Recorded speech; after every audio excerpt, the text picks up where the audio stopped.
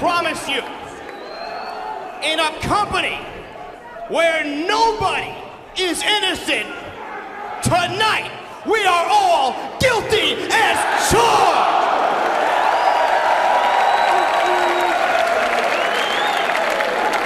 I'm Joey Styles.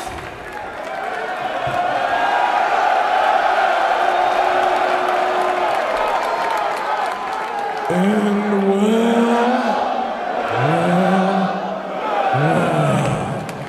it is I, the man for whom, if it's a crime for my cock to be large, then you know I'm always guilty as charged.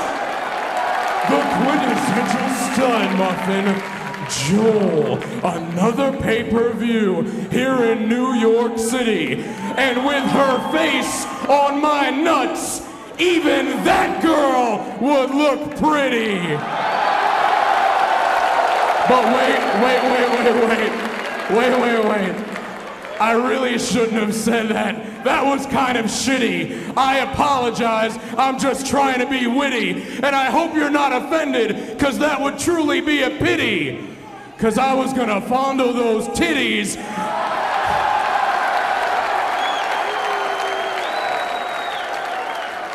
And lick that little clitty.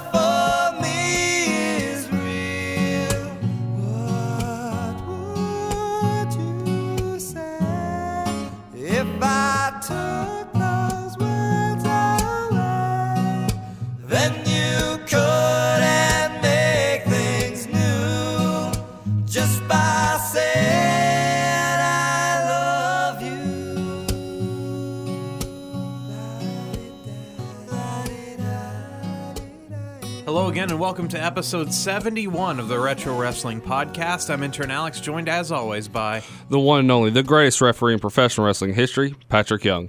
And Patrick, here we are. The road to WrestleMania is officially set. We're past the fast lane, and now we're moving into the HOV lane. We're getting closer. What do you have for us from the news desk this week, sir? Well, I was at Walmart yesterday, and I stumbled across a movie for $7, and I picked it up, seeing as how it has on the cover none other than the legendary Mick Foley. The name of the movie is called Chokeslam. I haven't watched it. It is about a man who is a deli clerk who his 10th anniversary high school reunion is coming up, and his high school sweetheart, who he is dying to get back with, is now this famous female pro wrestler. And so he is trying to win her back by the helps, it seems, of none other than Mick Foley. So it's called Chokeslam. I don't know. It looks funny. I got it. Yeah, so, it holds a 29% rating on Rotten Tomatoes, so not doing too hot on Rotten Tomatoes. But I mean, it's a pro wrestling movie, so Have you watched it? I have not watched it yet. Okay. No, I haven't. I strictly am going off the back and what it is, what it says, and how it looks. It looks entertaining. It looks funny to me. I mean, so I was intrigued enough to buy it. I mean, Mick Foley is acting in it, so Of course, yes. Mick Foley stars as Patrick. And how it doesn't ironic What is the significance there? that he's named Patrick, and I'm talking about it. Oh, I see. Okay, I get it now. I was like, who's Patrick? I don't know a Patrick. So yeah, it's Got some. so he tries to. The guy is trying to get the girl. Yeah. Who's the guy's trying to get the girl who's a wrestler, and so he wants to make an event, a wrestling event that she'll star in to impress her. That's There you go. the goal here of Chokeslam. There you go. Doesn't say anything about how much money it made. The film received praise from film festival. The film received praise from film festival critics, cited as a strangely entertaining fusion of comedy, romance, and sport that stands out in a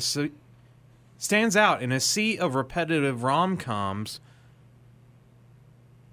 It won some awards at the Rosie Awards, which the Alberta Film Festival. So this is a Canadian production here. Starring Chris Marquette, Amanda Cruz. Amanda Crew is from Or Crew, not Cruz, sorry. Amanda Crew is from Silicon Valley from HBO. Help me out with this name. Nile.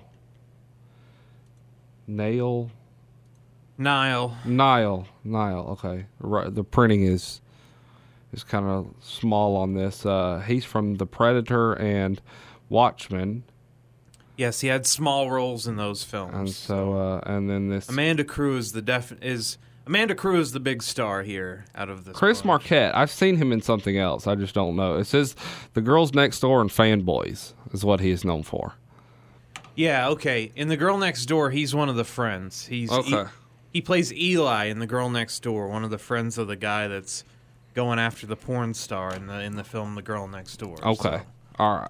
there you go. One of my favorite films as a younger man was The Girl Next Door. Now, Chokeslam, it probably looks terrible. I'm sorry. I hate to say it. We might review it someday. I don't know. We may. Well, I did make you sit through the chaperone, so you probably owe me one. So. Well, let's just kick right off into the news here.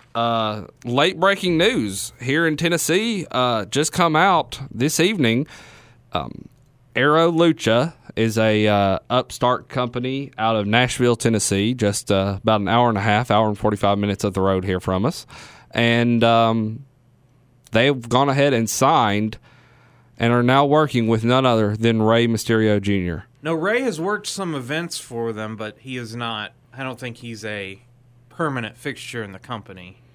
Conan is the head of scouting talent, apparently, for Aero Lucha, which is formed from Aerolux Media, which is the Harris brothers, Ron and Don. For years, they actually owned a portion of TNA Impact Wrestling. They were behind the scenes. They actually edited the show. They got out of the ring and got into video editing and would sit there on their Avids and cut up Impact week after week. And even after it sold to Anthem Sports, I think they still maintained a very small stake in it, but now they're out of it, and they're starting another promotion called Aero Lucha, which is supposed to be a family-friendly version of the Lucha Libre from Mexico. So no blood, no adult storylines. But from what I heard, I actually heard that Vince Russo might be working with them, so we'll see how long that lasts. Well, I'm interested. I'm very intrigued, and I guarantee you I'm going to do some more follow-up on this because I did not know this existed literally until right before we went on the air. Well, I just have no interest in it because it's Ron and Don Harris, and here's why. Because they have Nazi SS tattoos on their arms. And so if you have a Nazi SS tattoo on your arm, you can go fuck yourself. So, and I don't really care what you do, good or bad. That is not good. And yeah, so fuck right off, Ron and Don Harris. I think they sucked as wrestlers. Impact has sucked for years, and this promotion will probably suck. Not due to the talent, but due to who's running it. And that's just my personal opinion of Ron and Don Harris. So, good luck to them. I hope they make... Look, I hope more wrestling promotions, the better, but I just hope that they do things the right way, and I hope that they don't give Vince Russo a lot of power, and I hope that they bring Lucha Libre to, especially the Southeast, is something that doesn't happen. I mean, it's an upcoming it's an upcoming idea, in my opinion. I feel like it's going to help quite a bit with branding out into new styles. Yeah, well, I mean, usually when Lucha runs American tour dates, they're out in California. They're out west, usually, typically. I mean, I think Lucha Underground, tapes in L.A. or whatever. So this would be I think this is a good idea. I think the people behind it are probably not the right people for it, outside of Conan, but we'll see what happens with that, so... I'm intrigued. I like I said, I'm going to do some more study up on it and see what I can figure out. But I'm interested, and I might even want a piece of the action myself. We have a new Hall of Famer, none other than the legendary Kid Rock. Yes, which, if they're already announcing the celebrity inductee, tells me that we're not getting a deceased inductee this year. No. It makes me think that the Hillbilly Jim announcement was a last-minute swap for... someone in Bam Bam's family or some other deceased wrestlers. They just said no. And so they grabbed Hillbilly Jim for that week. Yeah. Because if you're already on to the celebrity, I think that's usually the last announced member. So right. I think this year's class has come to a close. Kid Rock's song is being used for WrestleMania this year, as it's been used for many pay-per-views. I mean, this guy's music has been worked into millions of stuff. Kevin Dunn fucking loves Kid Rock. And so, of course, this guy... gets a Hall of Fame induction. Even though Jim Johnston sits on the sidelines writing, thousands of songs and does not get to go to the Hall of Fame. You know who's not getting inducted in the Hall of Fame this year? Who's that? David Arquette. I know, another celebrity that... But you know what, though? He is completely 100% set on the fact that he is, in one day, going into the WWE Hall of Fame. He believes it. He's always maintained a good relationship with the WWE after WCW's closure. And so, yeah, I could see it happening one day for David Arquette. It should have probably happened already. I mean, based on... Every time we talk about the Hall of Fame, I find it stupid because there's no criteria to get in. There's no minimum of how long you've had to been in wrestling. It's just randomness. Yeah. So for us to sit here and talk like, oh, David Arquette should be in, it's just made up, It's... I mean, I know we're talking about pro wrestling in general and, and the whose line is it anyway line, it's all made up and the points don't matter. But the Hall of Fame, we could sit here for days and just name people that we would rather see in there, but... That's true. They just pick who they want. Now, this Kid Rock, of course, induction to me, with Kid Rock there, the American Badass... is coming back. Is what... Look, I don't think that character... I did not like Biker Taker at all. It felt like my dad trying to be cool and hip. But I know that Mark Calloway probably looks back at that part of his career and thinks, man, that was fucking great. I loved it. And he got to be himself. Yeah. If this is going to be his last match, which we say every single year, is this the last match? Is this one? Maybe that. If this is really going to be the last match, he probably wants to go out the way he felt most comfortable as Mark Calloway. And mean Mark. So. And it would make sense that he left his dead man gear in the ring at last year's Mania, that his powers are gone. Right. He's lost his superpowers. Right. So he needs Kid Rock to play him out on a motorcycle, of course. Well, yeah. Because... I think you're onto something here. Now, if Cena could come out as the Doctor of Thugonomics and take on Biker Taker, that would be truly... something special for the Superdome. Yes, that would be awesome. But I don't think that's going to happen. But I think that, yes, we're probably getting Biker Taker, American Badass Taker with the flag, and he's going to get the USA... He's going to show John Cena how to do a Mr. USA gimmick here. And, so that's what I think the Kid Rock induction means. Ultimate Deletion. We are going to get an Ultimate Deletion match in WWE. We are. It's unique. It's weird, but yet it's kind of cool. I just hope, here's my thing. I hope Vince and them step back and say, you know what? Believe it or not, you know what you're doing, Matt. Just do your thing. Well, with Jeremy Borash in the company, I think that it's already been shot. It was shot, I think, a week ago. Oh, okay. It was shot before Jeff Hardy's unfortunate incident later in the past week. They're either cutting around him or he's going to be in it, maybe, possibly, because it's already been taped. What's most stunning about the Ultimate Deletion happening is that Vince is not the kind to take gimmicks from other organizations and reuse them verbatim. You know, like, because we've sat for years, we want war games. We want war games. Even when we got war games, not quite war games. You know, you bring the American Dream, Dusty Rhodes over. You know, the hardworking man, the son of a plumber. Put polka dots on him. You know, it's Lex Luger. Oh, now he's a narcissist. You know, he's Hercules. You know, it's never, he never... He can't grasp, just leave it the hell alone, and Yeah, what works. Right, but, you know, in some instances he's right, because imagine if Mean Mark was just Mean Mark. He would be out of that company within a couple of years, That's probably. true. So that is very sometimes Vince is right, you know, and sometimes he's very, very, very wrong. But it's very strange to me that they are going to incorporate this gimmick from Impact, this match type that they did not create, all these characters that they expect their fans to know, you know. And I think most of them will, because it's such a viral sensation. That's probably why the company is doing this, is because it got so many hits on YouTube and stuff, and that's where WWE sees all the future. You know, that's why they're doing the Mixed Match Challenge on Facebook Live. They're just trying to... TV's going to die off. They and think we're gonna TV's have, dead. We're going to have nothing but internet 24/7. And so all they want are clicks. And this thing got a lot of clicks, and they're going to do it. And the rumor is coming out of it, though, that I think Matt and Bray will be a tag team coming out of this, which I think is stupid. But whatever. As long as I don't get a stupid Bray Wyatt promo by himself every single week like we've been getting for the past 3 years, then I'll take it.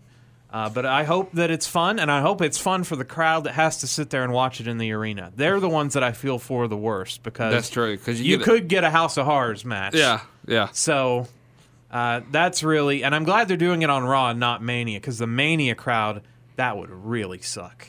Imagine sitting where we sat last year with the blue light in our face, and on the screen, which it was a beautiful set, but there wasn't a good screen, really.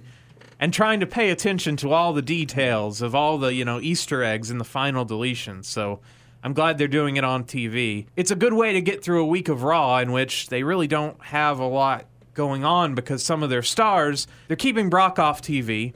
They're scheduling him to appear, and then they're saying they're baiting and switch people. They're saying, oh, Brock will be here, and then they pull him off for this storyline to make Roman look like the good guy that shows up to work every week. Yeah. They falsely promoted that Ronda Rousey was going to be on every Raw until Mania. They put it on their website. Guess what? No Ronda Rousey every Raw. So they've really got... They really need some... they need some good stuff between now and Mania on their A show, and so this is a good idea for that. So I hope it's awesome. I hope it's something we're talking about from years from now. Good or bad. Going from one Hardy to another, we touched on it. Let's go ahead and stick with it. Jeff got a DWI earlier this week. Yes, Jeff cannot stay out of trouble, this guy. Some people are just cursed with always screwing things up for themselves. I think of John Jones from the UFC, and I think of Jeff Hardy in pro wrestling. I mean, every time he gets a chance, man, something bad happens and he loses it. And it's luckily, hopefully, maybe nothing will come of it. WWE may give him a slap on the wrist and let him go. I doubt it, but nothing has been done so far yet. Right. They're going to, quote, let the legal system play out. I mean, we talked last week for a minute about prejudging people, you know, determining innocence or guilt before it plays out in the courts. Jeff is on his second strike as far as the drug testing policy. The drug testing policy follows you even when you re-sign with the company. So he's one strike away from being gone anyway. Vince, when he was talking about relaunching the XFL, he mentioned anybody with a DUI, they're not getting in the XFL. So he'd look like a real hypocrite to let Jeff come back if he's found guilty with a DWI and then start his football league and say, oh, you got a DWI, you can't play here. Oh, my wrestler, he can play here, but you can't play football here. So that's two different companies, though. Let's I know. be honest. Alpha Entertainment, yes, and WWE are not the same. And we don't use the same product. We don't. Right, of wrestlers course. are not going to be on there. Football players aren't going to be on there. But I really feel sorry for Jeff. I do, and too. for a guy with so much talent, one of the most talented wrestlers, I think, and so much wasted talent because some of his best years were spent battling demons. And here he goes. He's, in the twilight of his career. I mean, he's in his 40s now. I mean, Ric Flair wrestled into his 60s, so who knows? But, but here... He's dwindling. What you're getting at is he's dwindling down to where you're not going to see a world title run possibly with Jeff Hardy. Well, especially after something like this. This is now slowly leaking. That's slowly slipping out of his grasp of his hands forever. Well, right, and he's phasing his career down anyway. I mean, Right. It's just comes with age, and so it's sad to see that even with this last run, you can't even get him for a good last run. Yeah. I mean, even Rob Van Dam, when Rob Van Dam came back in for those times, and I mean, yeah, he didn't do much on the roster, but at least he stayed out of trouble and he did his job. Yeah. Dudley Boys, they came in, they did their job. They didn't get promoted correctly. But they did their job. They stayed out of trouble, and they had their last run. The New Age Outlaws, same thing. Well, up until Billy gets suspended, with the weightlifting competition. But yeah, I feel really sorry for Jeff. But then on the other hand, I don't, because he has a lot more money than me and a lot more talent than me, and he's a lot better looking than me. So in some ways, I do feel sorry for him, and in other ways, I am quite jealous because he's had a nice run in pro wrestling. But it's a shame that. He can't stay clean, it seems like. You know who I feel sorry for? Who's that? I feel sorry for Brian Christopher. On February 18th, there was an incident regarding Chase Stevens, who I am friends with, and Brian Christopher, who I'm friends with, involving a fight in a hotel room that ended with Brian Christopher having a fractured skull, a broken nose, a broken orbital bone, and teeth knocked out of his head. Now, Brian was intoxicated due to police reports when the police got there to assess the damage. That has also been stated as of the hotel staff as well. So I don't know any details. I don't have any idea as to what. Well, even if you're not drunk, I saw a picture after the incident. He's pretty fucked up. Yeah, even if you're not drunk, you're not going to make a lot of sense after the beating that he took. Yeah, it's very unfortunate. Whatever dispute they got into, that got out of hand really quickly. Yeah. So I feel for both men, actually, believe it or not, that it happened.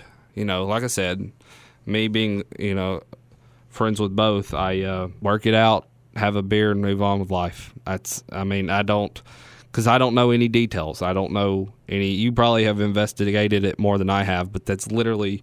No, I saw the photo and a brief story about it, and I just saw it as, just a bar fight. Yeah. Sometimes it happens. Yeah. So. And sometimes you need to know when to quit. And if he was losing the fight.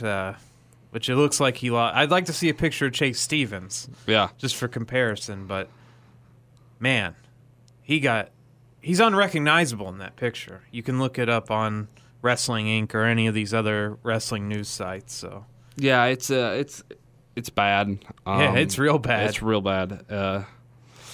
And Chase is a guy that you don't want to fuck with. Chase Stevens is. I don't think you want to fuck with any pro wrestler, really. Well, I mean, these guys. Sad situation all the way around. Hopefully it all works out and for the better, and there's no hard feelings.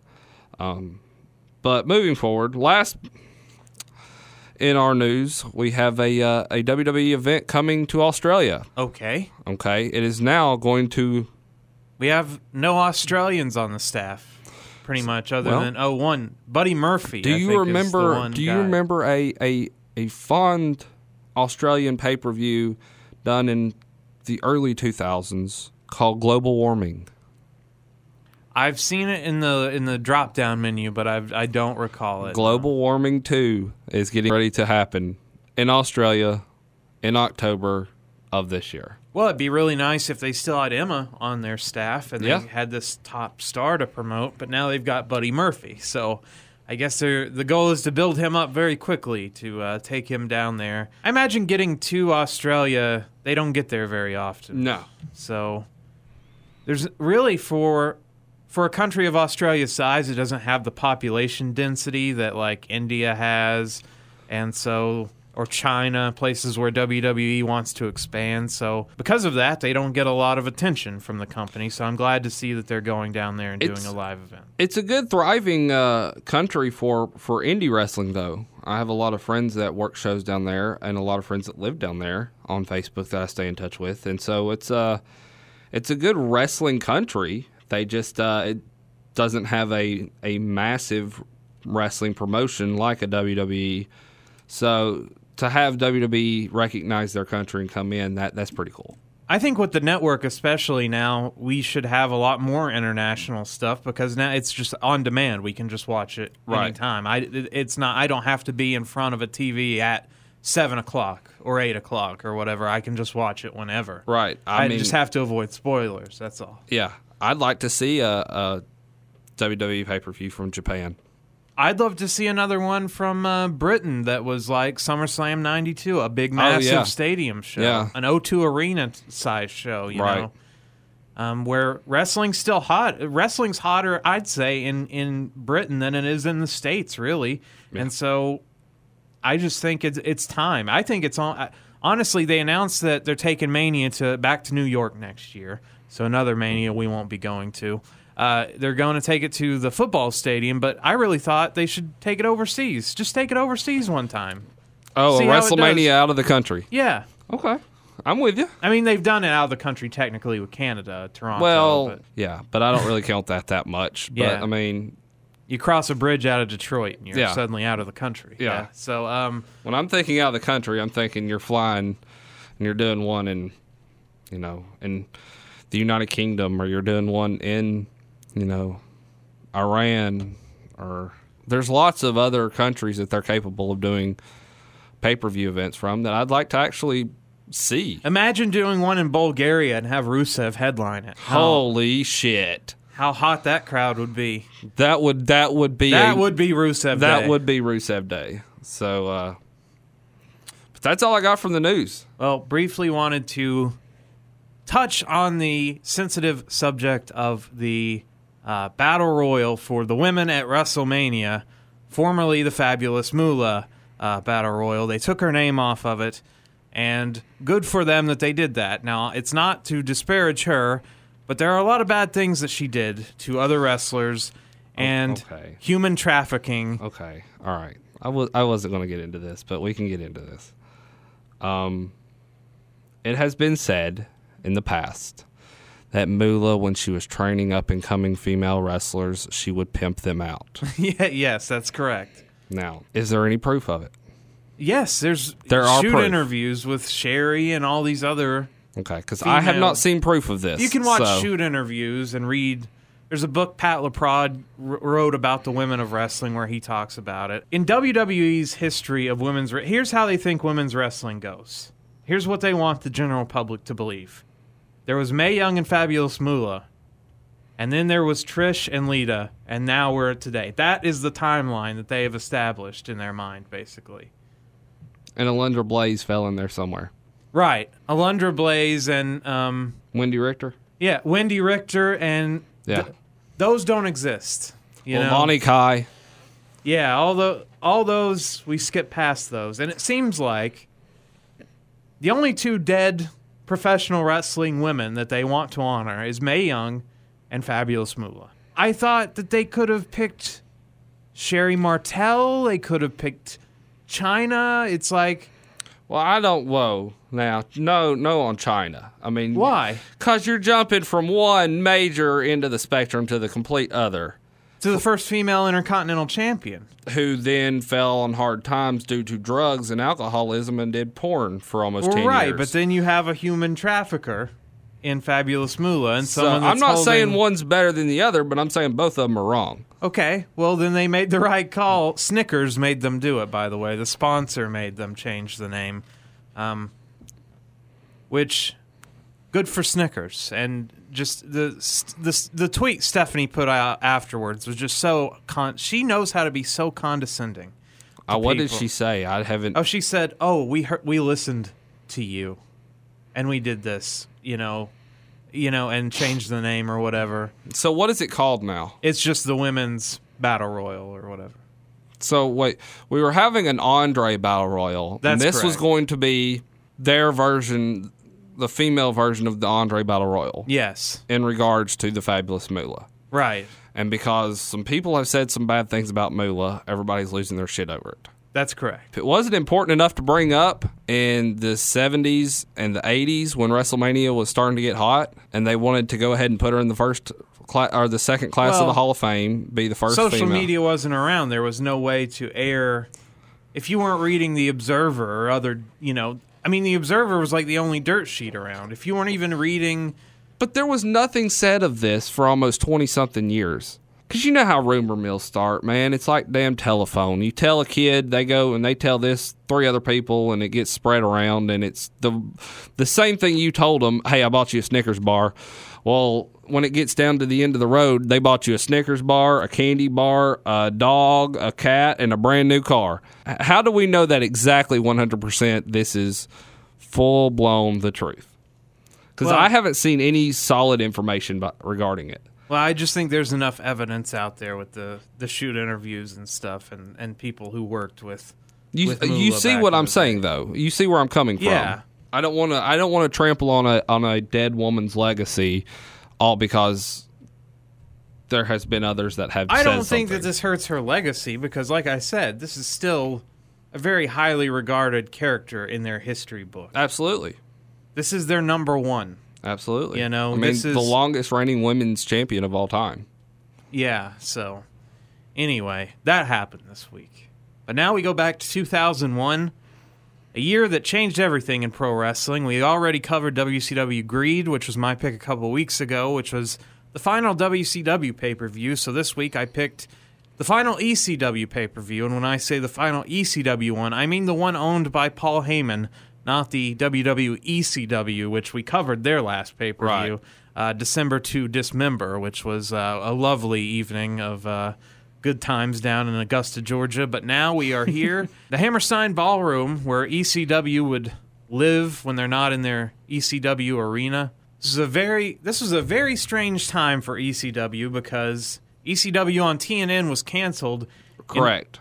In September or October of 2000 to make way for the WWE to have Raw on the new TNN or Spike TV as it would later be known. And then their syndicated show, Hardcore TV, ended December 31st, the end of the year 2000.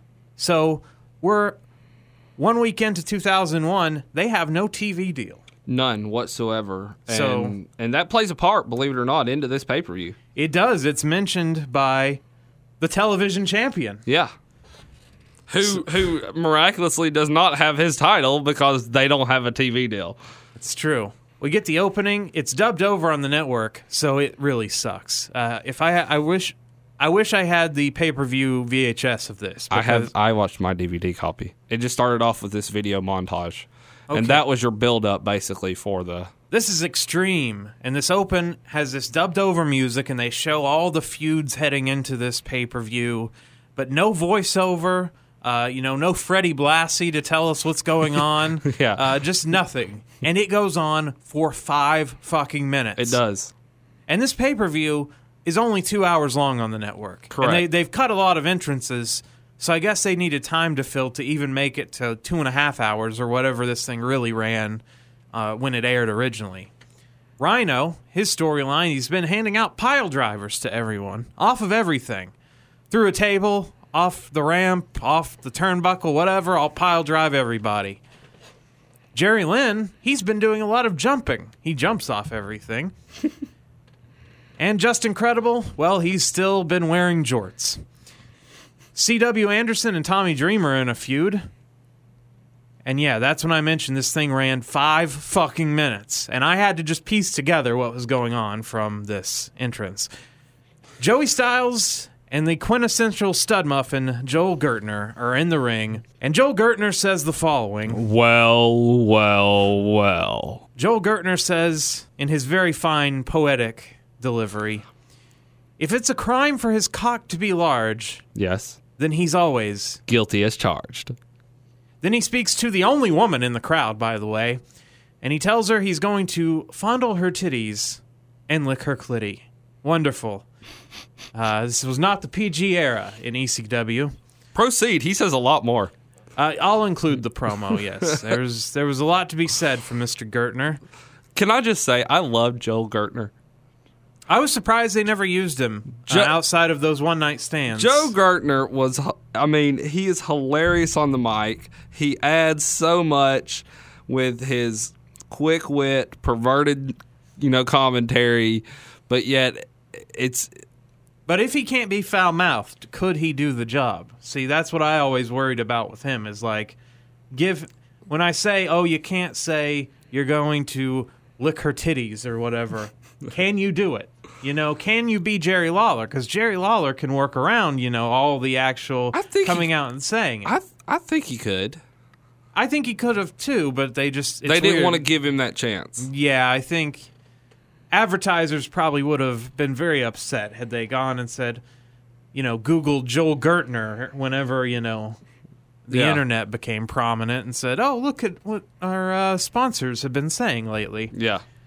Gertner, he's got a new tag team to introduce to us. It's Joey Matthews and Christian York. Christian York. Joey Matthews, of course, being Joey Mercury. He was. Of J&J Security and M&M fame. So really, at that ECW December to Dismember, Joey Mercury was in both the last ECW pay-per-views. A rare footnote. Shit. And I guess RVD. So, a couple of people made it to both shows. The finals. the final ECW. Not even Sabu was at this show. No. Yeah, a rare footnote in history there. Before they can get to the ring, they're jumped by some bald guys. I wondered, who are these guys? Turns out they're just called DeBaldies. DeBaldies wipe them out. Then Cyrus comes out. Jerry Lynn comes out, who is fucking jacked. I mean, Jerry Lynn, I didn't know could get this big. I guess he watched Warlord last week and said, you know what, I'm going to show Warlord how this is done. But he didn't get into Warlord's universe, but he was still a very big Jerry Lynn. He would not fit in his Mr. JL outfit, I'm afraid. A young Patrick Young was a big fan of the one Jerry Lynn and got the chance to meet Jerry Lynn later in his career and realized that Jerry Lynn believes every single word of his own bullshit. I love Jerry Lynn to death. I do. But when he's in character, he is on. And here he was on like $1 million.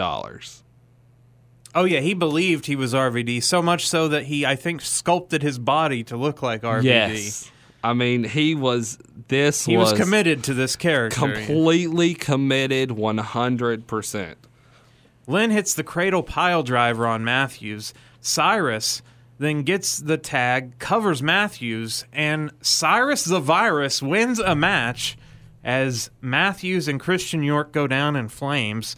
So Cyrus and Jerry Lynn somehow got in a match they weren't involved in originally.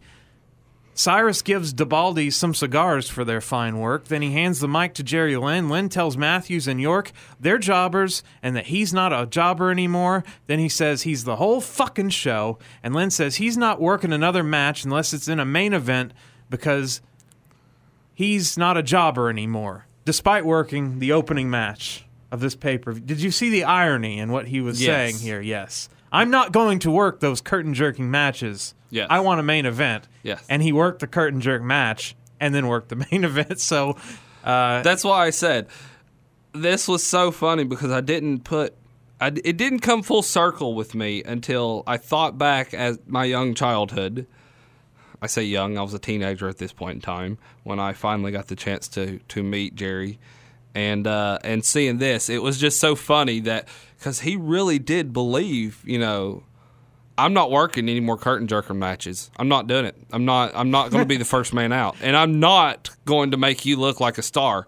What the fuck did he do? Work the first match, and he made Joey Matthews and Christian York look like stars because he beat the shit out of them. Yeah, they got bloody in a squash match. He beat the fuck out of them, and then let Cyrus get the pinfall. It was almost to the point of a Mikey Whipwreck type ass whipping that you felt sorry for these guys and started cheering for them because Jerry Lynn beat the shit out of them that bad. Single-handedly. Yes. I mean, yes, DeBaldies did attack them, but by the way, DeBaldies is the worst name of a tag team I've ever... Imagine if Ron and Don Harris, as much as I shit on them earlier, imagine if they were just called DeBaldies.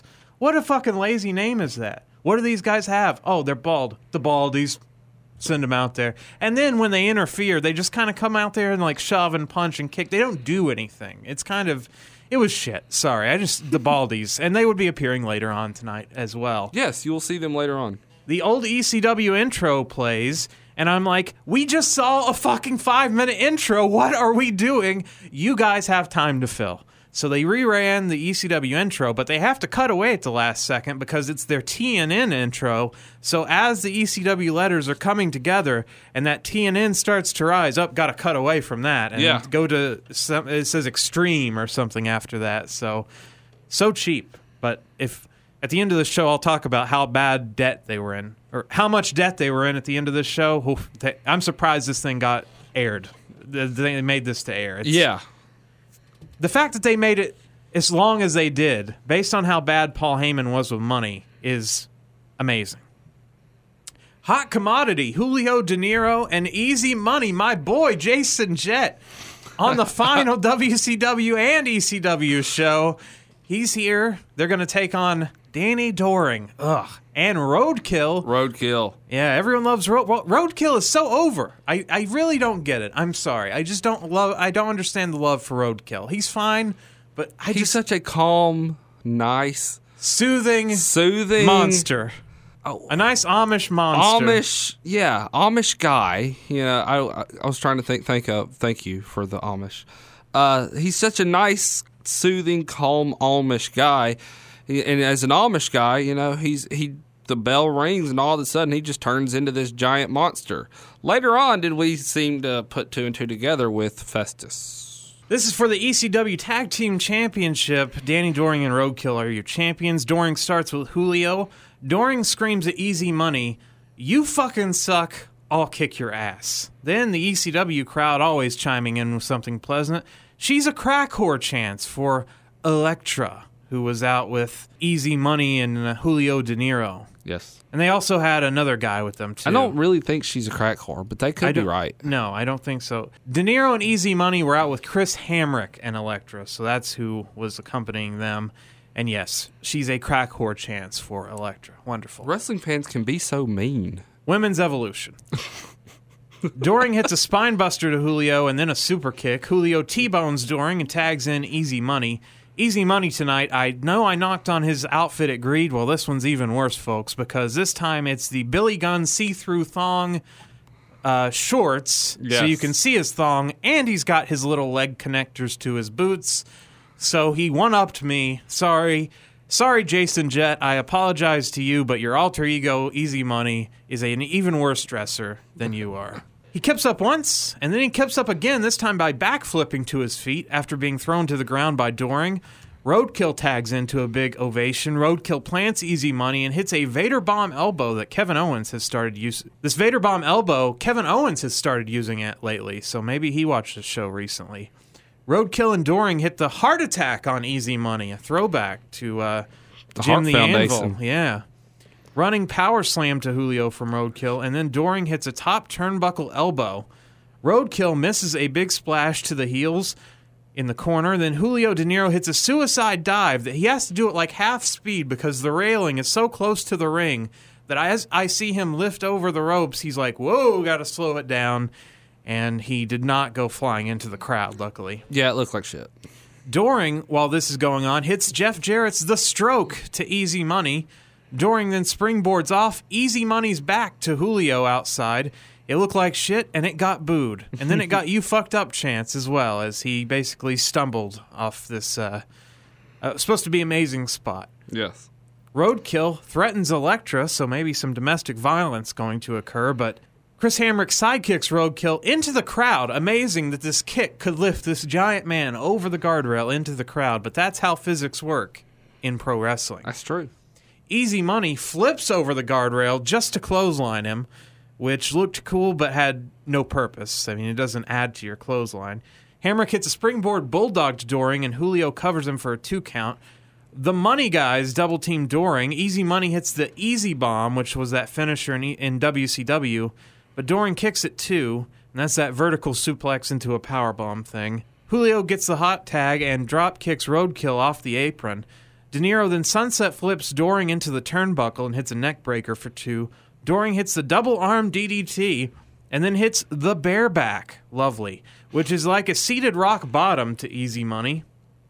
Roadkill gets the hot tag and hits the TKO to De Niro, an homage to our dearly departed Mark Marrow, who's still alive.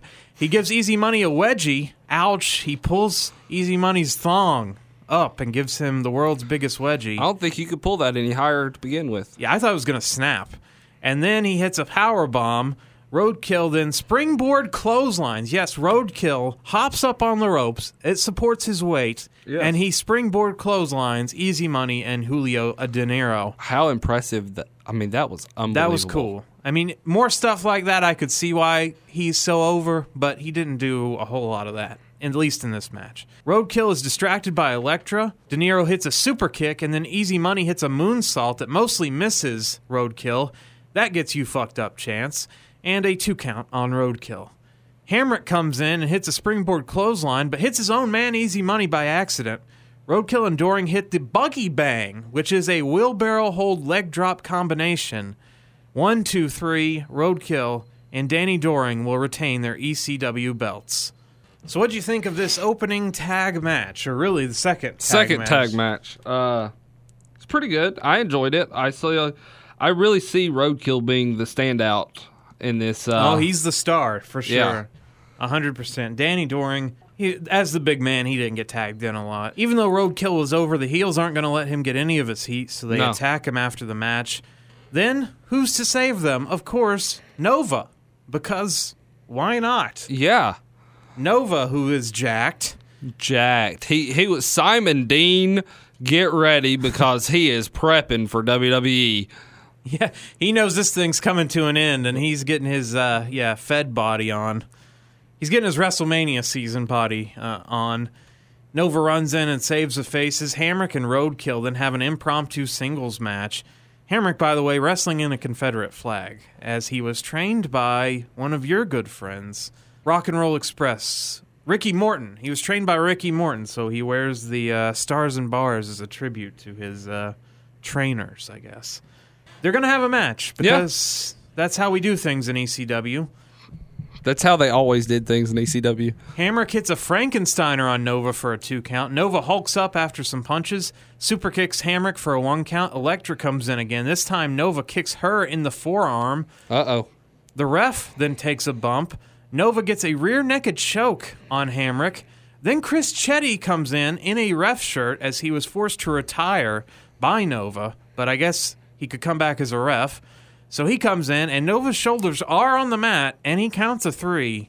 Ding, ding, ding. I'm sorry. I go with Chris Chetti here. Nova lost this match. Nope. He was not the original referee. Oh, I see.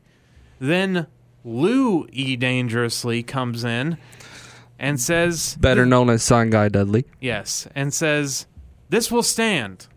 And then little Spike Dudley, of course, runs out, because why not? Lou E. Dudley then screams at Spike Dudley about how disgusting it is to be a Dudley, even though he was a Dudley. Correct. Which I don't think the crowd was catching on to very much, the irony there. Listen, wrestling fans sometimes don't always get what you're trying to get done or get across. I bet some people in the crowd thought it was Paul, because he did look like him. He looked a lot like Paul, that's true. He was going to say something else, but Chetty decides to brawl with Spike instead, so now we have another match. Spike hits the acid drop off of Lou E., who he had shoved into the corner, hits the acid drop on Chetty, then Nova hits a swanton bomb on Chetty. Nova hits the kryptonite crunch, and the ref wakes up and tries to count. But this was sort of a botched spot, because Spike is already counting the 3. The ref sees him counting the 3 and says, I guess I'll just let him count the 3. And Nova wins, I guess. I don't know, because this made no sense. You would have had to watch all hardcore TV, I guess, to have figured out what the fuck was going on. And you know what this match did for me? It made me miss Spike Dudley. We need Spike back. Yes, he was a very underrated performer. He'd be great on 205 Live now. I think him and Crash Holly would have been. That's a great tag team right there. They could have done so much with so little, just with their comedic styles. So this match was just something for something's sake. Steve Corino is backstage with Jack Victory and talks about all that he's accomplished because he is the ECW champion, even though Sandman stole his belt. That's right. The scars on Steve Corino's head are very gross. They're like opposite Dusty Rhodes scars because they go across his head. It's just disgusting. He says he's going to win and he's going to bang Justin Credible's girlfriend. What a nice guy. Then we get a nasty jump cut and we're in the ring. And C.W. Anderson is there to take on Tommy Dreamer. We get a chop battle as Tommy jumps on C.W. before the announcer is done even announcing the participants. Then Tommy suplexes C.W. on the ring mats. Tommy, man, fashionista Tommy Dreamer rocking a Logan's Roadhouse shirt. I wonder if he got paid. I hope he got paid to do it. I hope he sold an ad because he probably wasn't getting paid for this show. Paul probably sold that opportunity. Like, hey, he'll wrestle in a Logan's Roadhouse shirt for $30. If you'll give him the shirt and we'll promote you or something like that. We get a Dragon Sleeper from Tommy to C.W. Anderson. This is an I Quit match because why not? C.W. won't quit. Cyrus has replaced Gertner now as Styles' co-host. C.W. puts Dreamer in an armbar, and guess what? He doesn't want to quit. Nope. Dreamer hits a sit-out powerbomb into a single-leg Boston Crab to C.W., who, guess what? Makes it to the ropes? What the fuck am I watching here? This is ECW, guys. No rope breaks in ECW. But now there are. Tonight there are. Tommy wedges CW's arm in a chair in the turnbuckle post and then smacks it with a chair. He looks for more plunder under the ring, can't find it, but he eventually does find a lug wrench and clocks CW with it. Then he gets the ring bell, puts it on CW's head, who is now bleeding, and then dings the bell, of course. And then he digs the wrench into CW's skull. It looked vicious.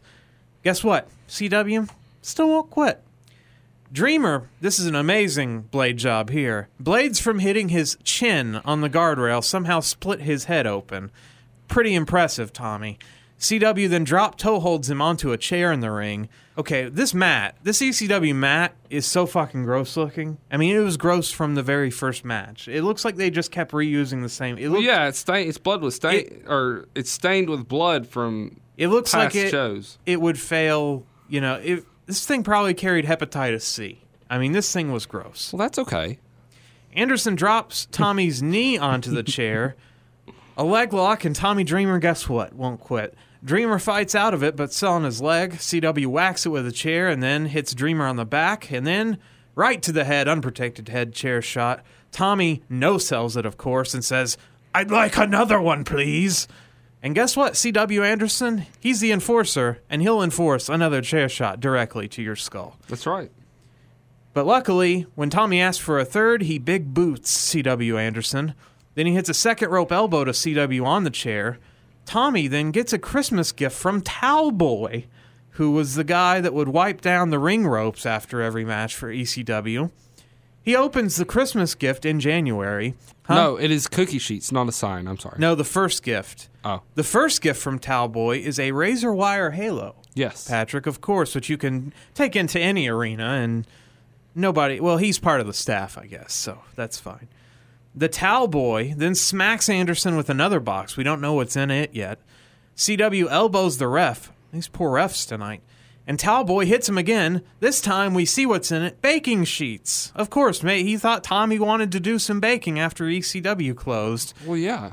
So Towelboy takes a baking sheet shot from C.W. Anderson as Towelboy was going to try something off the top turnbuckle. Instead, C.W. Anderson gives Towelboy the thrill of his life. He bounces this thing off his head. Yes, gives him a massive baking sheet shot, but then hits one of these delayed superplexes and keeps Towelboy in it for... for 20 seconds. This kid got the greatest superplex of his life. This was probably a thrill for Towelboy. Oh, this was better than Bulldog's standing suplexes. I mean, he held him up there, and when he finally dropped him, I mean, you knew his head was reeling from the blood rushing to his brain. CW, he is an Anderson after all. He hits a spine buster to Tommy on the razor wire. Then Dreamer gets to the ropes again to break up an I Quit match. Okay. Whatever. CW sets up 2 chairs, sitting him up in the ring, suplexes Dreamer through them. Then he wraps another chair around Tommy's neck, throws him into another one he had wedged in the corner, gets a table, brings it into the ring, but Tommy has awoken, hits him with a chair, and he goes up to the top turnbuckle, and Spicoli drivers his friend CW Anderson right through the table, and guess what? Wraps some of that metal crap from the table around CW Anderson's eyes, and CW Anderson gives up in an I Quit match, which you could break with rope breaks somehow, but that's what it was. And you needed a good plunder match on this show, and I think this was the best plunder match of the show. I know technically every match in ECW is like a plunder match, but I thought this one was the best, made the most use of the plunder. And that goes for the TLC match that we see later on tonight. I think this was actually a better weapons match than the other one. Yes. Because they picked their spots wisely. They built to them. They sold body parts. There was some story to this match, even though it made no sense that you could break an I Quit match with the rope break, but whatever. So what did you think of this match? I enjoyed the hell out of it. You think barbed wire hurts. Razor wire is a whole nother extreme in and of itself. So, and tore up his Logan's Roadhouse shirt. I was really shocked to see that part being brought in. They had reached way down deep to try to make this match stand out as a graphic blow off match, and so I enjoyed it though. I thought it was a great match. I agree with you. Probably the best plunder match on the card. Yeah, so just a bit about C.W. Anderson. He trained at the power plant. He did. And then he was told by J.J. Dillon and Paul Orndorff that he lacked the talent and physique to become successful as a wrestler. So wonderful to tell someone that. He is an ugly man. I'm sorry. He's a pretty ugly man. And coming from not a beautiful man myself, I mean, this guy looked like a giant baby. Well, I will be glad to let him know that you think that about him. Sorry, he's just he doesn't have the look of a star, but he is a good worker. He's a hell of a worker. He's a fine worker. He's a hell of a worker. Especially in a plunder match. I found it ironic that he went with the Anderson name. Well, he was given the Anderson name by the people that can give it, which was Pat Connor and Rocky Anderson. He said he did meet Ole Anderson and was disappointed. So, as we all are. As we all are, as Ole always disappoints. Not in the Hall of Fame. Kid Rock Hall of Fame. Anyway, I get on to WCW about all the gimmick infringement that went on with, like, Sean Stasiak and all that. But when you do, like, a spoof of it, when you're like C.W. Anderson, which is not... he's not trying to be better than Arn Anderson, but he's going by the Enforcer, and he sort of looks like him. It's sort of goofy, and it's sort of fun in a way when C.W. Anderson is impersonating Arn, but if he was actually like trying to be Arn Anderson, it wouldn't be good, if that makes sense. All right. Okay. Francine is backstage with a giant sandwich, and she, of course, makes dick jokes about it. No. Yes. ECW makes dick jokes? Carino comes in to annoy her. I said, catering and ECW must have sucked here, because this looked like the only food that was backstage was this one sandwich. It was a giant sandwich, but that's it? That's all you got for your guys? They probably stole that sandwich, by the way. Carino then accuses Justin Credible of banging Missy Hyatt to Francine, and Francine's like, I don't know. And then Steve Corino marches off, but as he does, Justin Credible comes out of the bathroom, and sure enough, he's buttoning up his jorts. He was banging Missy Hyatt, or so it's implied, because she comes out in a towel. Oh, I'm sorry. He wasn't in his jorts. He was in his pleather pants. That's his street outfit, pleather pants. Justin Credible. Jack Victory, who was with Corino, was like, "Hey, you used to manage me. Do you remember me?" And she was like, "Did I fuck you?" And he was like, "No." And she was like, well, I'm sorry. I don't know you." And that was Missy Hyatt's contribution to this fine presentation of ECW. We cut to the ring for a 6-man tag. It's the FBI, who I never really liked that much. Plus, What? Sorry. Plus Tajiri and Mikey Whipwreck, plus Kid Cash and Super Crazy. So it's an elimination 6-man tag. So here we go. You didn't like the FBI? No. Lots of stalling to start. Whipwreck's wrestling attire with a flamed button-up shirt and his pajama pants are really something to admire. It makes me think that I could always be a pro wrestler because look at this guy. Mikey Whipwreck is... Well, that's how you look pretty much 24/7. I know, yeah. So he's living my dream. Yeah. If I ever wanted to... Just dye your hair red like him. And then move around like a vampire. Yeah. Cash and Marmaluke bump around Mikey for a minute. Cash fucks up a springboard move to Mikey and gets booed for it. Where's my pizza chance again for the FBI? Guido, Tajiri, and Super Crazy all tag in. These are the people we want to see wrestle. Tajiri and Crazy share a good exchange with Tajiri's kicks and chops from Super Crazy. Cash hits a top turnbuckle bankroll, corkscrew senton to Guido. Then Super Crazy hits a springboard leg drop. Marmaluke breaks up the pinfall with a guillotine leg drop. Whipwreck breaks up that cover with a leg drop. Then Tajiri locks in the tarantula. Whipwreck locks in the inverted STF. And then Super Crazy locks in a surfboard in what I thought was the spot of the match. So everyone's in a submission move at the same time. I really wish they all tapped out so we'd have to sort out who won the match. That would have been very interesting. The FBI double teams Super Crazy, but he gets pulled out by Mikey and Tajiri. Then Crazy dives off Cash's back over the ropes and crashes into all of them. Then Cash hits a springboard bankroll to everyone on the outside. Crazy misses a springboard plancha to Tajiri, who was on the other side of the ring. Sal E. Grisano. Sally, the FBI manager, who is a massive, massive man, bigger than... Big Sal. Big Sal. Good nickname. A massive man comes in, splashes a downed Kid Cash, and Marmaluke eliminates Super Crazy and Kid Cash first. And so I was kind of disappointed because I would have rather seen them wrestle the remainder of this match. But okay. Tajiri and Whipwreck brawl with the FBI through the guardrail and through the crowd. Marmaluke is so skinny, he can fit through the guardrail bars. That is skinny. Yes. Tajiri and Mikey Whipwreck hit the rocket launcher to Guido. Ode to Owen Hart there. The FBI get tied up in the Tree of Woe, and Tajiri hits a sliding drop kick to Guido. Sal interferes, and Marmaluke hits a float-over DDT, an inverted one, to Whipwreck. Guido lands a leg drop and gets a 2 count. Marmaluke drop kicks Tajiri off the apron. Then the FBI hit a super bomb on Whipwreck from the top turnbuckle, but he kicks out at 2 because he's Superman. They hit wishbone leg locks to Whipwreck, but Tajiri comes in and breaks it up. Whippersnapper out of nowhere to Marmaluke. Then Tajiri, he needs the hot tag. He gets it, hits modified airplane spins to the FBI. Whipwreck and Tajiri set chairs up in the corner, and the FBI gets snake-eyed into the chairs. They kick out, of course. Whipwreck tries a double whippersnapper off the top, but instead the FBI counter it into Fujiwara arm bars.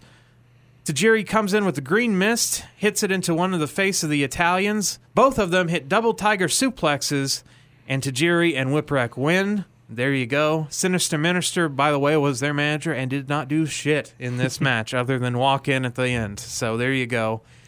A very exciting first third of this match, I would say. Up until the part when the first team got eliminated, I was having fun. And then once they were gone, it sort of slowed down. Everything seemed sort of like it seemed like they took too long setting stuff up.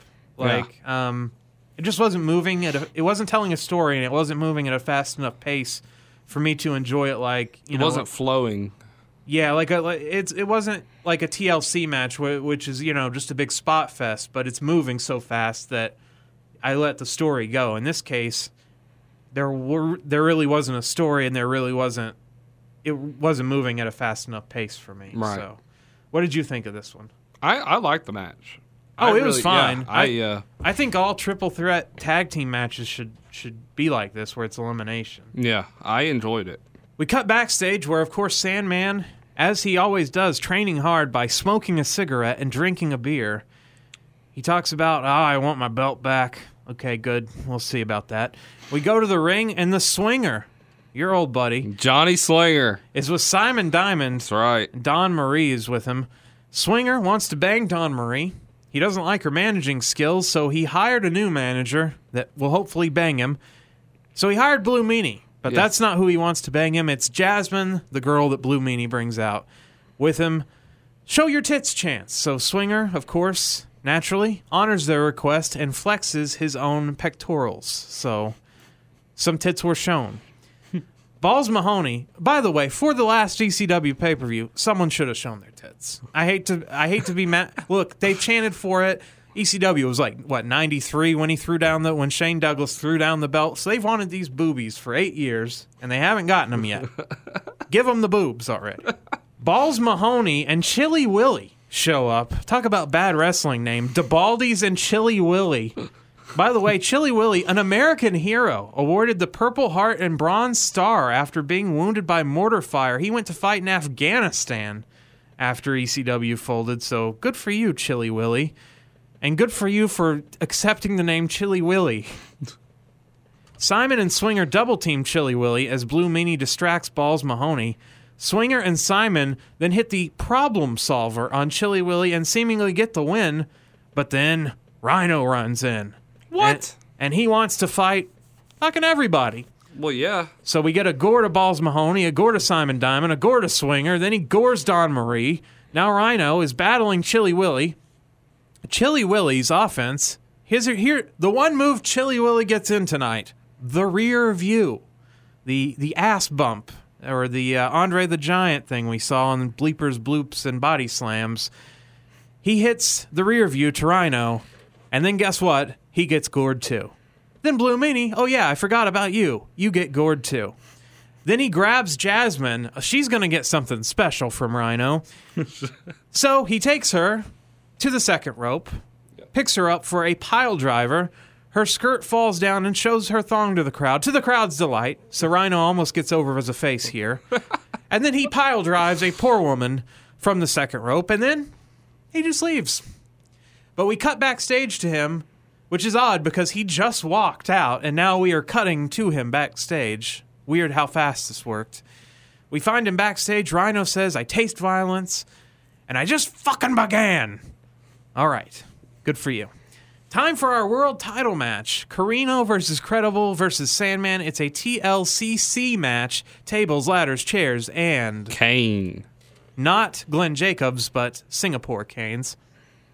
Carino is the reigning champ, but Sandman stole the belt, so that old gimmick. So now it hangs over the ring. Credible and Carino double-team Sandman at first, which is funny to me because who do you think is the most, the best wrestler in the ring? Yeah, if I'm looking at who's the best out of these three, it's not Sandman. Yeah, the guy that was drinking and smoking, we got to take him out before the match starts. So they decide to double-team him at first. Carino hits a shitty drop kick onto the ladder and Sandman. Credible then launches the ladder at Carino, turning on their formed friendship very quickly. Credible starts rolling. Sandman elbows the ladder onto Carino, and in the process, fucks up his own arm more than... What was he fucking thinking? What the fuck was he thinking here? There's a way to bump off a ladder without fucking up your own body, But here Sandman, in all his brilliance, lays a ladder on Credible and then elbows it and fucks up his own arm. So now he's wrestling this already poorly skilled wrestler, has one arm now. Credible rides a ladder onto Carino. Carino gets thrown into the other ladder. Sandman bulldogs Credible on the ladder. Then Sandman says, I'm going to go for the belt. But he gets caned on his way up. He does. Credible then does the Terry Funk helicopter ladder spot, the spinneroonie of ladders. Sandman nearly grabs the belt quickly, but Corino and Credible stop him. Corino and Credible get chairs, and chairs shot the ladder into Sandman's dick. Ouch. As they had knocked Sandman down, put the ladder in his crotch, and then hit the ladder with the chairs into his dick. Wonderful. Do what you gotta do. Then Sandman gets chucked over the ropes and through a table, which just happened to be there. Oh, and it had a chair on it, too. To holy shit chants, which I'm like, guys, this is you guys are the ECW crowd. You need more for a holy shit chant, but okay. So that takes Sandman out, so now it's Corino and Credible. Corino drop toe holds Credible on the chair. Sandman sells for all of 3 seconds and is already back alive. Gets the cane and nails Credible and Corino. Corino is suplexed by Sandman onto a ladder. Credible gets thrown into a table by Corino, and then Sandman throws a table on Corino. Sandman decides, you know what, I'm going to go for the belt again. Now this is where Paul Heyman's budget comes into play and nearly kills one of his performers, which I've seen it do before. This is not the first time I've seen this happen to their... They need to switch ladder companies. So Sandman climbs the ladder. It breaks as he climbs it and nearly crunches him in half. So he falls down. So now Justin Credible's like, what the fuck do I do? So he goes and gets the secondary ladder, which was out on the outside of the ring. So now we have to totally reformulate what we were doing here.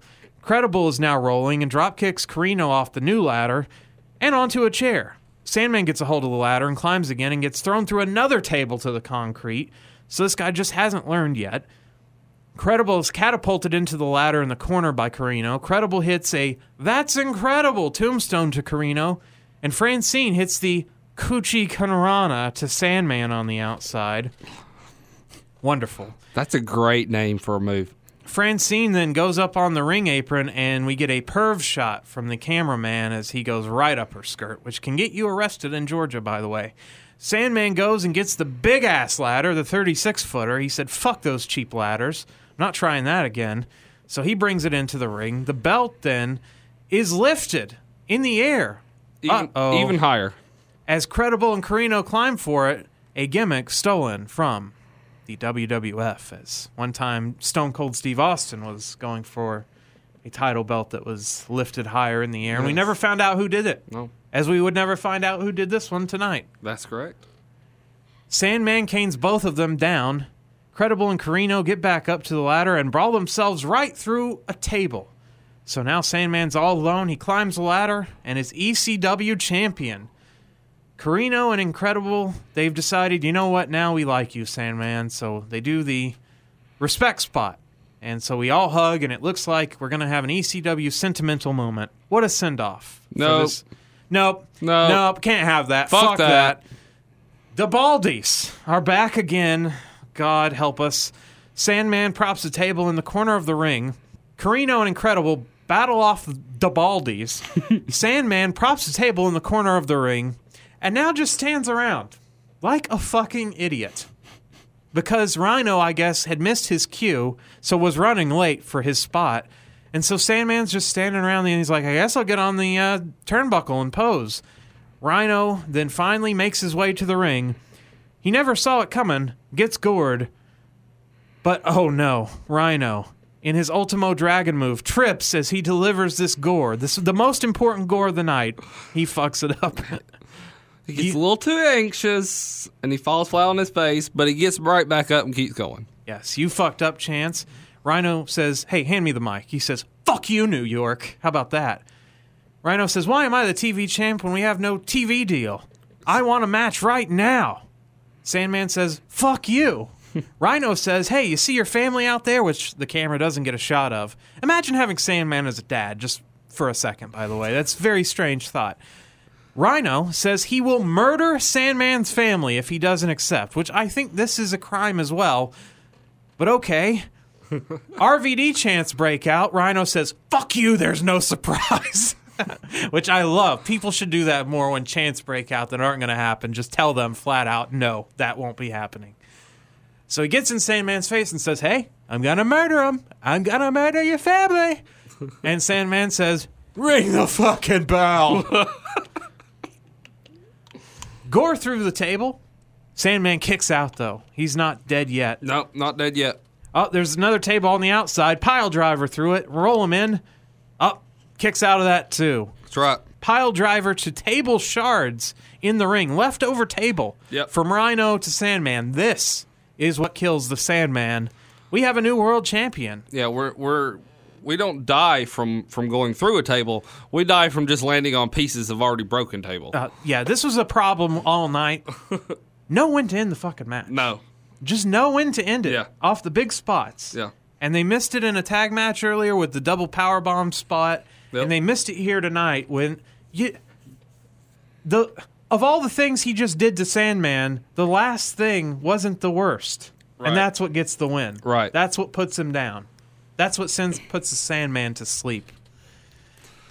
Mr. So- Sandman, give me a dream. I wish he came out to that theme. That should have been his theme song. Taking Fuck the Enter keys Sandman. that I've ever seen. All right.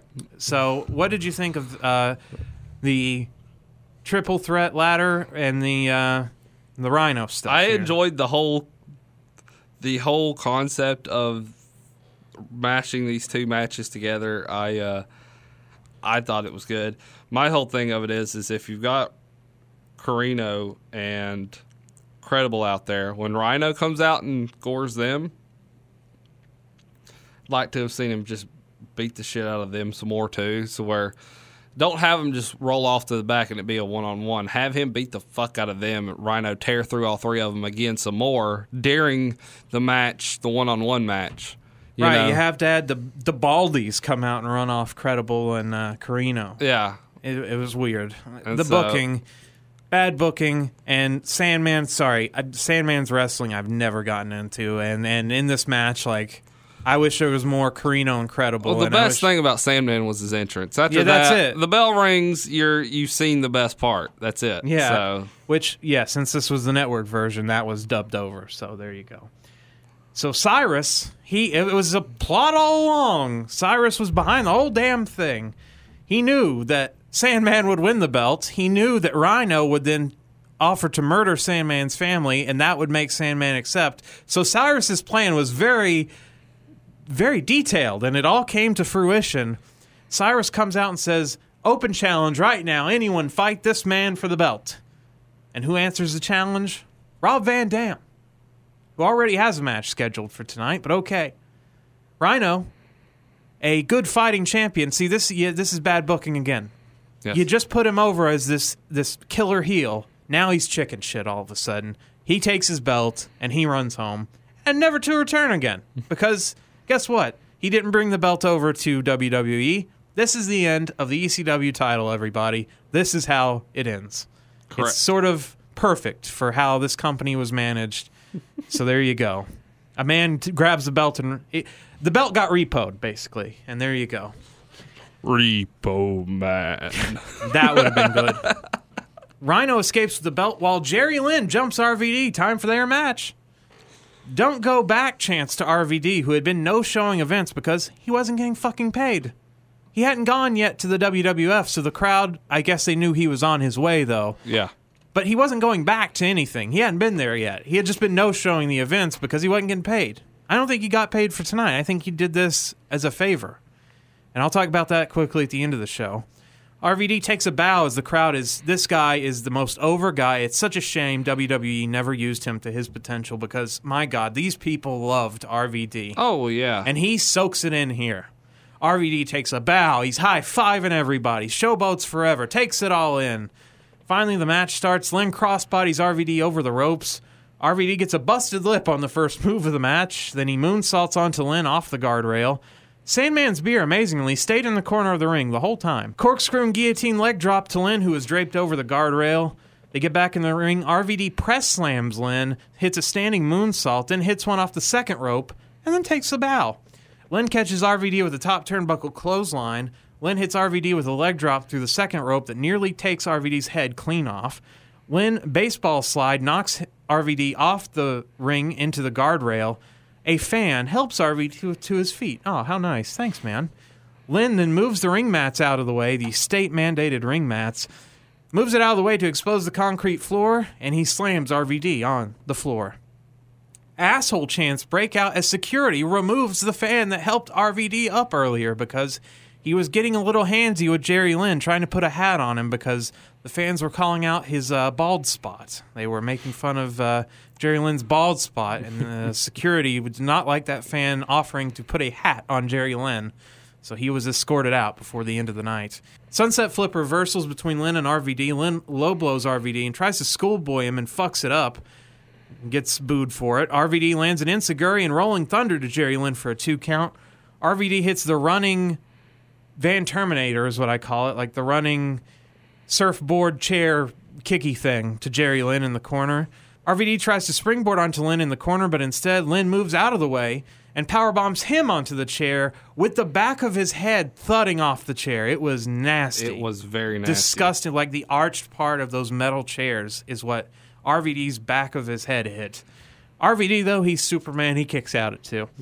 Lynn hits a German suplex with a bridge for a 2 count. Lynn gets a chair from Cyrus. That's not good when your opponent is known for his moves with a chair, but okay.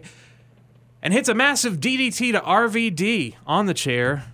And RVD gets a rope break.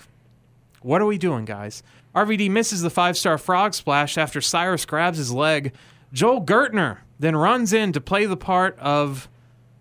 What was the manager? Fonzie. There's no Alfonso. Yep. Bill Alfonso's gone. No Fonzie, so we need a replacement. So Joel Gertner steps up to help RVD. And so Joel Gertner, the quintessential stud muffin, DDT Cyrus, so he's out, hands RVD the chair, hits the Van Daminator to Lynn, then he hits the Van Terminator to Jerry Lynn, and that's it. No time to celebrate, though. I know we need to celebrate, but fuck that. We go backstage to Francine's boobs, with Credible and Carino and Jack Victory saying something about being extreme. We get some highlights and we're out of there. So what did you think of this main event between RVD and Jerry fucking Lynn? I love the matches between RVD and Jerry Lynn.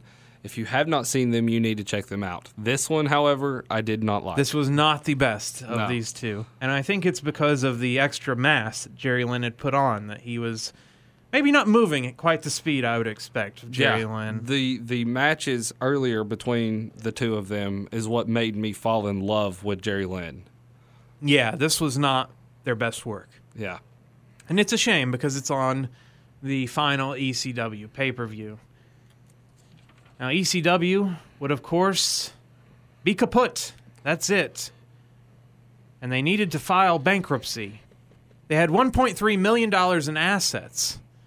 $860,000 were in accounts receivable owed the company by In Demand, Acclaim, who made their video game, and their toy company, San Francisco Toy Company. Now, how much they owed? Oh, let's get into that then.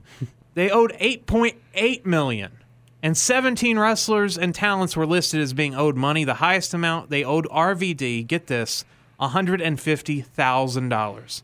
They owed Shane Douglas $145,000. They owed Tommy Dreamer $100,000. Joey Styles $50,000. Rhino $50,000. Francine $50,000. So yeah, this was not very good. Their assets, they only had the tape library and Paul Heyman's truck, a 1998 Ford F-150 valued at $19,500. So there you go.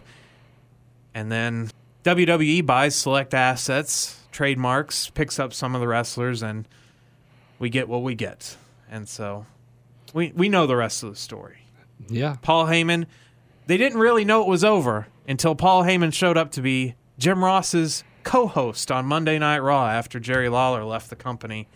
That's when their hearts were officially broken. They knew it was over. So what did you think of Guilty as Charged 2001? It's not the best ECW pay-per-view out there. There are a lot better ones. Yes. I mean, for the last one, it's a definite watch. To see the end of a company, the end of something that changed the course of wrestling, because without ECW, I don't think we would have had the Attitude Era. Oh, that's correct. You wouldn't have characters like Stone Cold Steve Austin, Brian Pillman. You wouldn't have had that Mick Foley wouldn't have been the blurred lines with, sexual innuendos and the whole Pillman's got a gun. You wouldn't have had any of that if it wasn't for ECW. ECW's place in wrestling. Listen, ECW started off as a small independent Eastern Championship Wrestling, NWA. A small independent group that wanted to break away from the NWA, and so they weren't going to be under their money, their banner anymore. And so it's a group of guys that couldn't make it anywhere else. It's a group of guys that either was told, you can't do it. You won't make it in this business. You're too short, like Taz. You're too. You don't look. The part. C.W. Anderson. You don't look the part like the Dudleys, or you don't. These guys went in there. Public Enemy would never be signed to a WWF contract. Never. These guys went out there and said, someone like Mikey Whipwreck. Oh my God! Yeah. Never would have had a career in wrestling. But these guys went out there and said, you know what? Said, fuck you. I can give something to this business, and if you're not going to give me the opportunity, I'm going to take it. Yeah, and changed the course, like I said, of wrestling forever. And it's sad that the talent isn't the lasting legacy. Like, RVD should have been a much bigger star when he got to WWE than he was.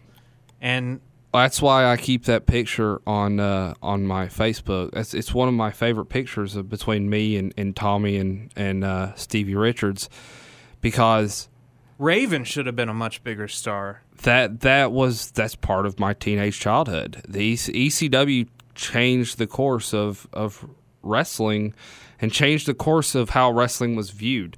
It also changed the course of guys such as, it added into that role of Dusty Rhodes, where you may not look the part. You may be told, listen, you can't do it. But if you believe deep down you can, then do it. And they did. And it's like they also showcased a lot of stuff that they were the first to bring in luchas. Yeah. They brought in very skilled technical wrestlers like Benoit and Guerrero, and then other, Jericho got his, everybody. There actually is a lot of talent that went through there that ended up becoming stars, but the talent that you associate with the ECW brand, it's just sort of sad that that's not really, when you think ECW, you think of all the influence it had, but not necessarily like all the stars that it produced, So, yeah, you mean like... like Austin had already been to WCW before. Like Tommy Dreamer never got a WWE World Title run. Right. Stevie Richards, who I think is probably the biggest name in ECW, not knocking anybody here, but he not only had a huge run in ECW, a huge run in WCW, but then turned around and went to WWF and led this faction called Right to Censor that changed the course of how factions were viewed coming off the heels of DX. So you didn't have those guys get their opportunities, them having to claw and dig. They weren't handed. They weren't Roman Reigns. They weren't somebody's relative handed a spot. Right, exactly. And yeah. I guess that's where you have to either A, as a fan, or B, in the business, you have to tilt your hat to them and say, you know what, job well done, because you fucking did it. You told. I don't think there'd be guys like Daniel Bryan or CM Punk without ECW. Right. Yeah. So guys that are undersized, right, in quotation marks. Exactly. They're still Kevin Owens. Oh yeah, exactly. Like Kevin Steen would. In yesteryear's WWE, even up until a few years ago, never would have looked at him. Nope, not gotten a second look. Said nope, you don't look the part. Sorry. So, yeah, it's unfortunate. One more mention about this show: Scott Hall was originally advertised to be on it, but he did not make it, and Time Warner threatened to sue, and they pulled those advertisements at the last minute. Which it would have been foolish for him to appear, because then he would have breached his contract and fucking lost a lot of money. But whatever. And it's unfortunate about this pay-per-view is that outside of RVD and the Sandman, to a certain degree, you're kind of missing the heart of ECW, because they've either gone elsewhere or they're not going to work for free because they don't know if they're going to get a paycheck. Right, you didn't have a Sabu or Yeah. Taz or Shane Douglas, the Shane guy that threw down the Douglas. belt. You know, Yeah, as much as I don't really like Shane Douglas, but I he's do. important to the ECW brand. I understand. Yeah. The Dudleys are gone. right. Taz. So all those. Sabu, I don't know if I've said him Yeah. or not. Okay. Terry Funk had huge influences and stamped a mark in ECW and stamped their mark in pro wrestling. They never would have been looked at if they weren't a part of ECW making a noise down there and Vince McMahon and Eric Bischoff say, "Ooh, I think I can use you on my roster." Yeah, That Raven. that was their stepping stone into wrestling. If they hadn't have done what they had done, they would have never been in the business. So there you go. That was ECW Guilty as Charged. Paul Heyman, bad with money? Yes. Guilty as charged. Verdict rendered. Guilty as charged. On our rating scale, Hornswoggle to Giant Gonzalez, where does Guilty as Charged 2001 stack up on the old ratings meter? I'm gonna give it a very big Amish roadkill. I am going to go a little bit lower. I am going to give it a C.W. Anderson. C.W. Anderson. Throwing up the C-dubs. Well, guess what? What's up? We're sticking with ECW. Okay. Because by God, I have been threatening it for months upon months, and you know what? I'm pulling the trigger. After our episode last week with the final WCW, the final appearance of Ric Flair and Dusty Rhodes in a ring, and then now the final ECW, I'm feeling nostalgic. I'm feeling, I feel like I have to see some more Dusty, but I want to see Dusty as we know and loved him later in his career. So we're going to see the American Dream, Dusty Rhodes, at ECW's Living Dangerously 2000, taking on none other than Steve Corino in a Texas Bull Rope match. Ladies and gentlemen, be prepared because this will be bloody. Okay, well, I'm in a hurry, so I've got to wrap this up. That'll do it for this week, folks. You can find us RetroWrestlingPodcast.com. I'm intern Alex. I'm the one and only, the greatest referee in professional wrestling history, Patrick Young. saying, as always, My clothesline's clothesline. bingo bango.